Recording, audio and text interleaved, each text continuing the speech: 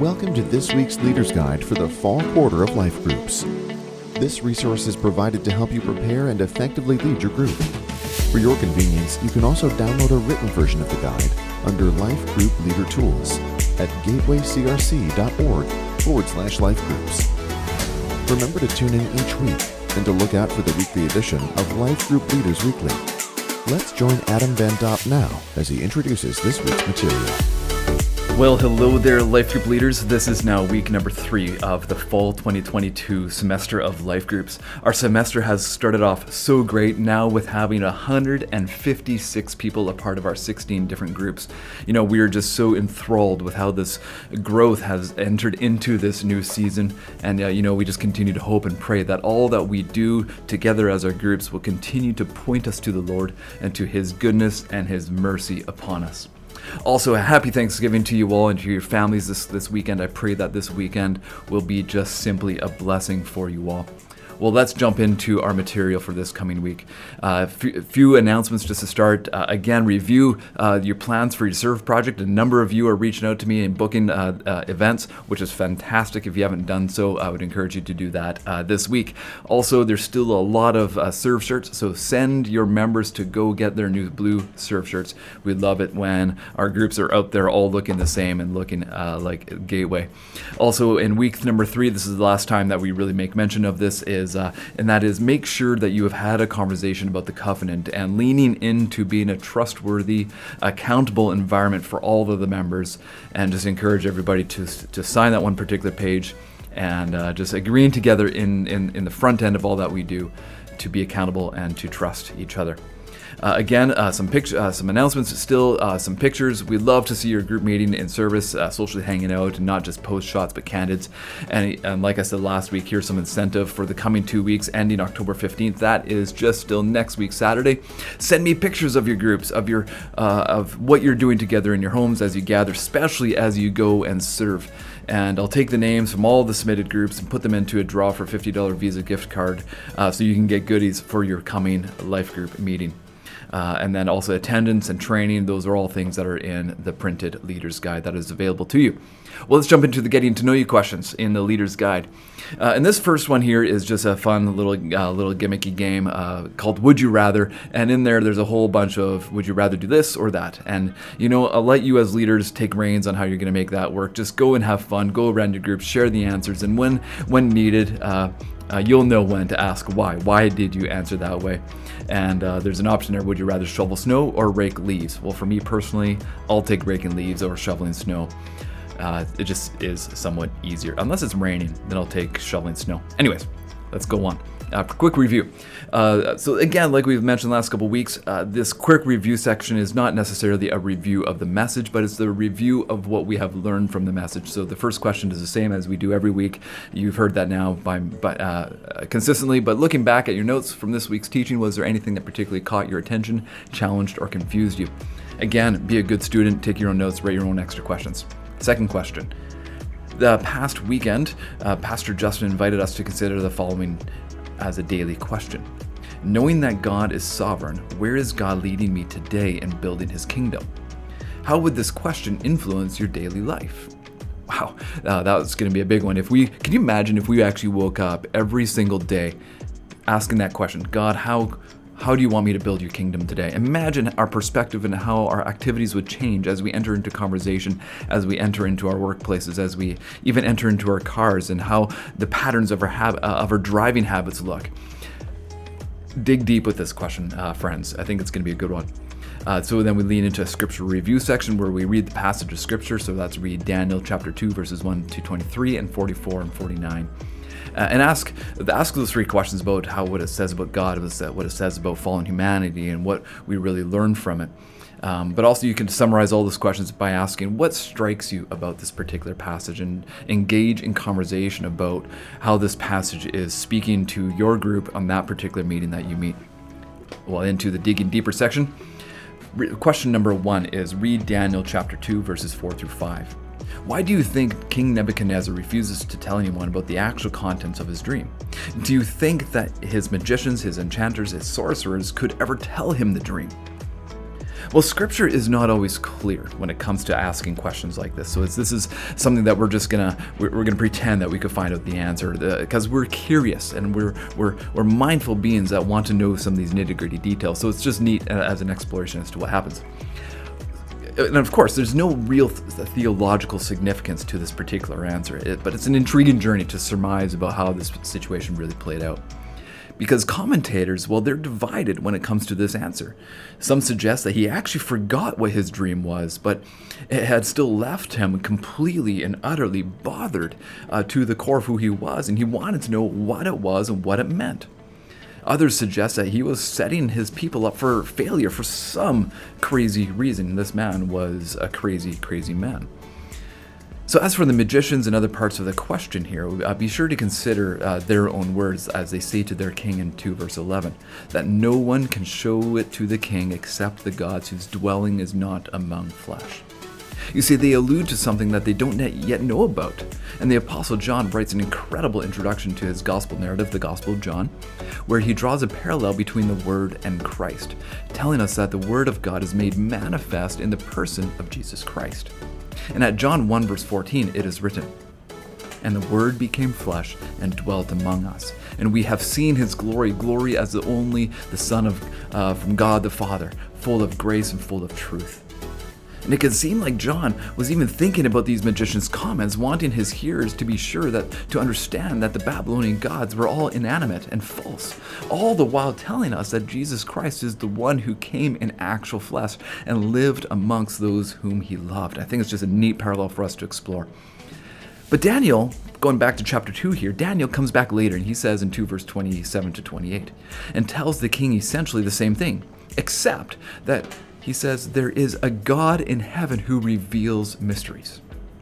Daniel would answer this question saying something to the effect of, well, they could know the dream, but they'd only know it if Yahweh, God, revealed it to them. Well, enjoy this question as you explore in your own imaginations what these moments could have looked like. Question number 2.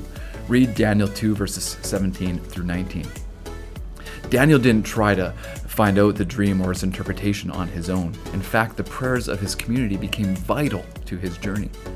Why are the prayers of the communion of saints so vital for the Christian journey?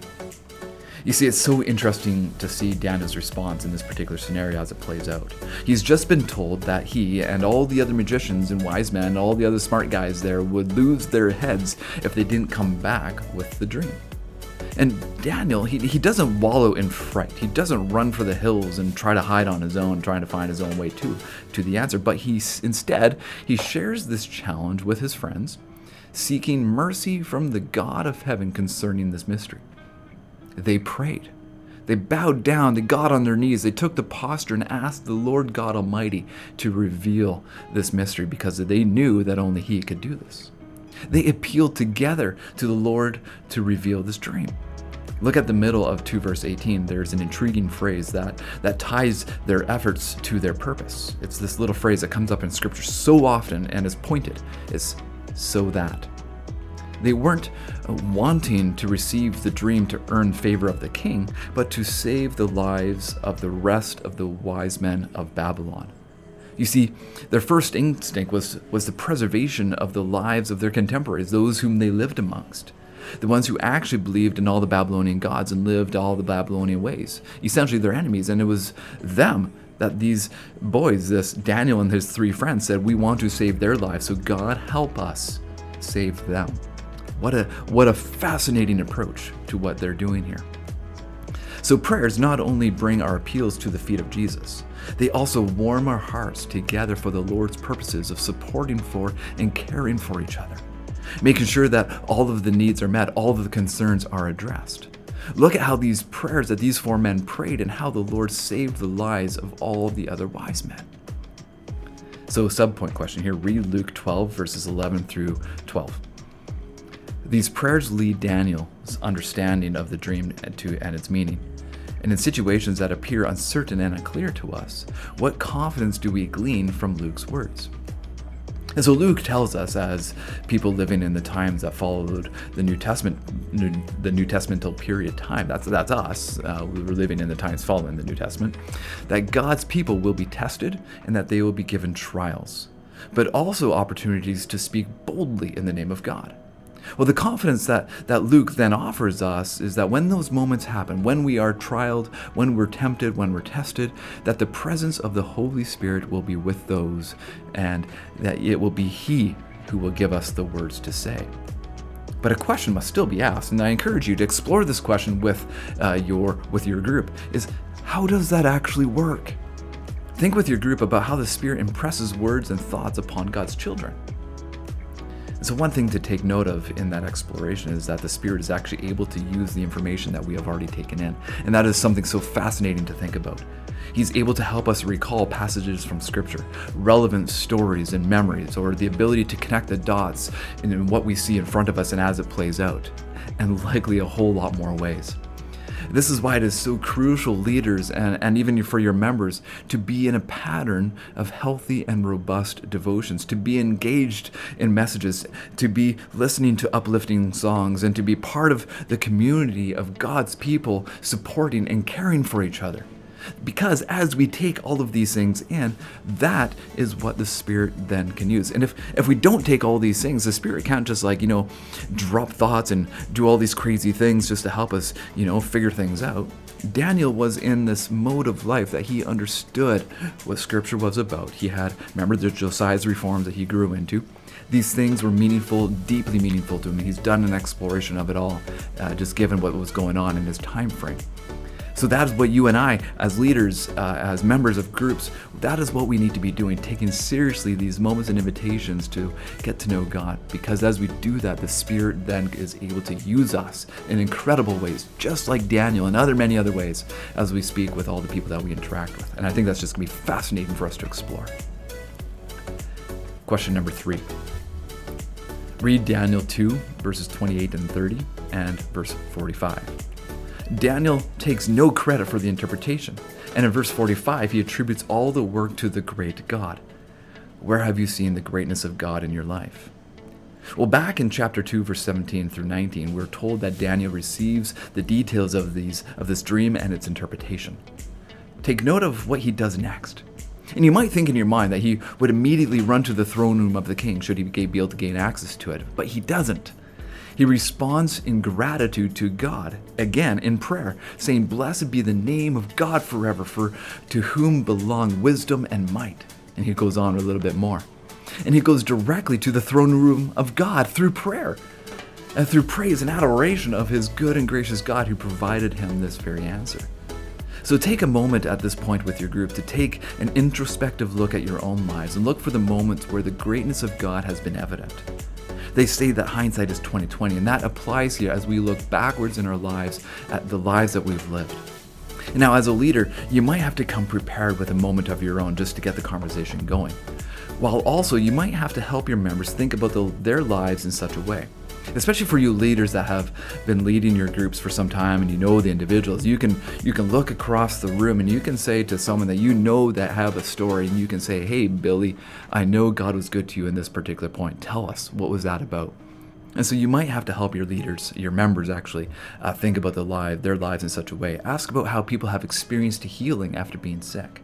Ask about how their lives have been preserved in accidents or during a fall where things could have been so much worse. And once you start getting that conversation going, well, it's just going to flow and people are going to be like, oh yeah, I got one too. And those are going to be neat things for you to explore together as a group. And be sure to, as people share, to give credit. Of course, this is what the point is. Give credit to the Lord for seeing those things happen. And consider asking this follow-up question to those who answer, saying, in that scenario, do you remember how you responded to God? And what we're really doing here is we're getting a conversation about God's faithfulness and steadfast love in our lives and how we've experienced. And that's called a testimony. And it is good for us to share the testimony of God's goodness in our lives. And that's something we can do right here in our groups. So follow-up question here is read Psalm chapter 79, verse 13. In light of the revealing of this mystery in Daniel, what would the psalmist's encouragement be for us? You see, Psalm 79 verse 1 tells us the context of the psalm, that when the Israelites had entered into their new land, they had fallen into the patterns of their sinful living. They had forgotten God once again. The psalmist recounts several scenarios of their sin, but he pleads with the Lord to be their salvation and their deliverance. Then he closes the same verse as that we've looked at, that in verse 13 here, and acknowledges to the Lord that as they receive salvation, that they would be sure to tell each coming generation of the goodness of God, from generation to generation. All will hear of the words and the works of God. The encouragement that we need to receive from this text, especially as we listen to the life of Daniel, is that we're to be sure that our upcoming generations also hear of the words and the works of God as He has been active in our lives. Do our children know those stories? Do our nieces and nephews understand how God has been to us? Do the children within our church get a chance to hear these words and these works? So, of course, it's not just about the children, it's about all of us as a whole community around us. But we need to be sure that as we're sharing about the good moments of our lives, that we don't take credit for the actions, but that we attribute to God what is God's. So now we take it home with this final question. Read Daniel chapter 2, verses 46 to 48. Now, as young boys, Daniel and his friends likely never wished or dreamed about being rulers in Babylon. God has all kinds of surprises for us upon our journey upon this earth. How have you been challenged by Daniel's story so far?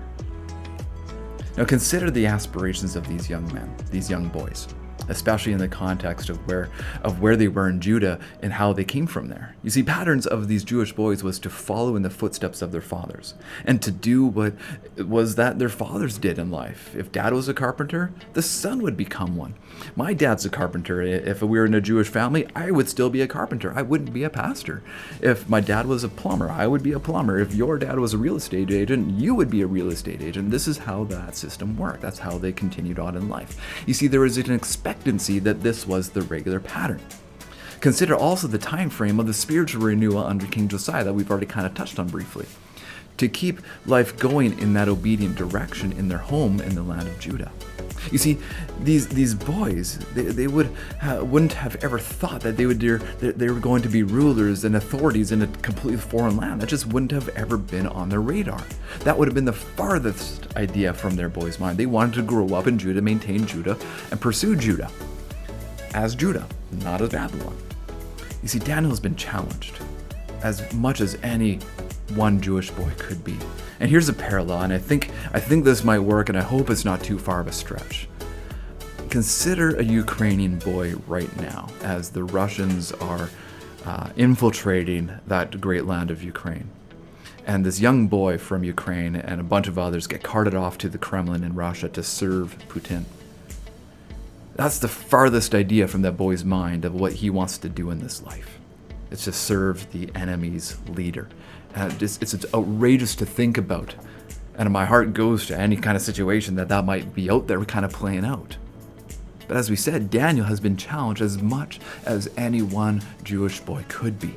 Yet he remains faithful and obedient to the one true king of his life, Yahweh. And he understands it through and so intimately and so deeply.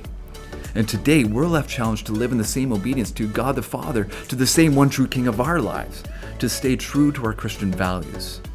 So talk with your group about how these challenges we face are being met. Well, this has been a neat exploration of Daniel chapter 2 here. I invite you now to close your meeting in a time of prayer, chatting through all your ongoing prayer needs, updating each other on where things are at. But of course, be in the midst of it, like we say each week, be sure to offer prayers of gratitude and thanksgiving, especially in the season that we are in of Thanksgiving.